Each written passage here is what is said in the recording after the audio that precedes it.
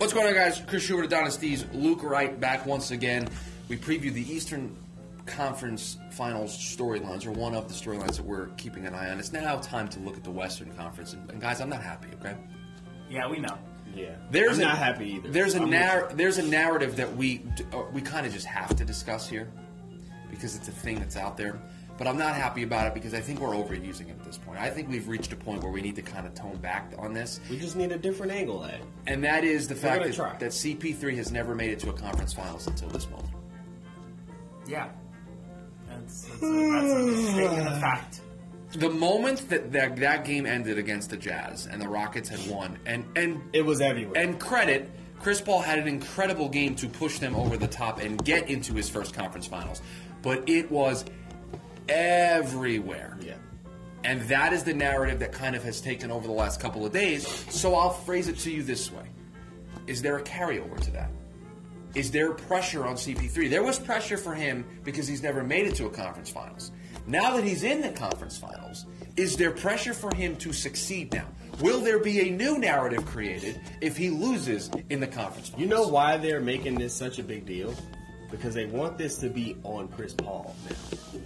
Instead of they're trying to put all the blame they're on putting Chris this Paul. on Chris Paul. I mean, so when he loses against the Warriors, they're going to go, man, once again, Chris Paul can't win a championship. And then the narrative is going to be, is Chris Paul the best point guard to never win a championship? No.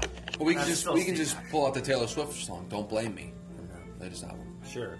Yeah. I'm not a Taylor Swift guy. Play that as the anthem for this series. Don't blame me, not my fault. I think the most interesting part about this storyline, though, and granted, there's not a lot of interesting parts about it because of how overused and how long we've waited to pull out all of the graphics. They had to wipe off the internet dust on them because I'm sure they've all been sitting around for years now. Changed the color scheme from Clippers to Rockets after you had to change it from Hornets. New Orleans. The Hornets, yeah, not even the Pelicans when you were the New Orleans Hornets. But I think this is arguably, probably not even really arguably, this is the best team that Chris Paul has ever had. I would agree. This is the best team Chris Paul's ever been on. It would have been the Lakers with Kobe, but David Stern had to be David Stern. Wow. I just had a feeling at some point when discussing years-old CP3. bitterness. Yeah, but he's a Lakers fan. You knew he was going to sneak it in here somewhere. That's just what he does. That's what he's good at. So facts. So you have CP3, you have this narrative hovering over him, and it's now sort of transitioned to, now that he's there, can he get it done? Can he get the job done? And there's a lot of other people that he needs can to do as much as he wants. Right, James Harden has to play well, Clint Capella has to play well. They need a lot of other things to happen. But because of the narrative that has been created, this is going to be something that people are going to look at when they go up against the big bad Warriors. I think Chris Paul is going to hold his own because I feel like he's hungrier than he's ever been. He can the championship is like right up at his nose, and he can smell it. He's not even in the finals. He can't be that close. I think I feel like that's how he feels. Oh, to him, maybe. And to be honest, if you can beat the Warriors, you can beat either You're LeBron gonna win the or championship. Brad. Sure. Let me ask you this. Is this his best shot at winning the finals? And what I mean by that is he's getting up there in age. Is there going to be another time where he can get this close? They can be back at the same level next year, maybe. Chris Paul can leave next year. Chris Paul could leave, but where is he going to go?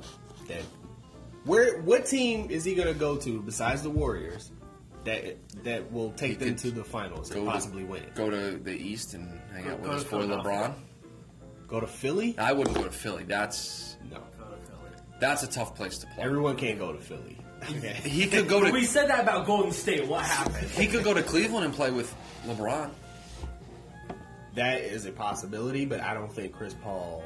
It's much easier to get to the finals in the East. I don't think Chris Paul is going to live from going from Houston to Cleveland. All I'm saying is it's much easier to get to the finals in the East than it is in the West. To Cleveland? Although maybe that's changing with the Celtics and the 76ers on the rise. Maybe it's not as easy as it used to be. So I look at the series, and there's going to be a lot of focus on Chris Paul because he's never been here before. He's never been to the conference finals. So a lot is going to be made of that. Which is a distraction. By the way, can we talk about this for a second? I just want to add one more thing here. Okay. Chris Paul's never been to the conference finals. it's not like the rules are different than the conference finals. It's the same game. You gotta win 4 games. You play 4 quarters. They're 12 minutes long. Whoever has the most points at the end wins. None of the rules change in the conference finals. So this whole, he doesn't know what a conference finals atmosphere is like. That is the worst. Please do not bring that around me. Please spare me of that. Chris Paul is a very good basketball player. He knows the level of intensity that you have to take it up to. He's not going to be. He showed that he did. He's not going to be surprised by the moment. Ready? Don't you just ready for that narrative? Oh, I hope he doesn't get caught off guard.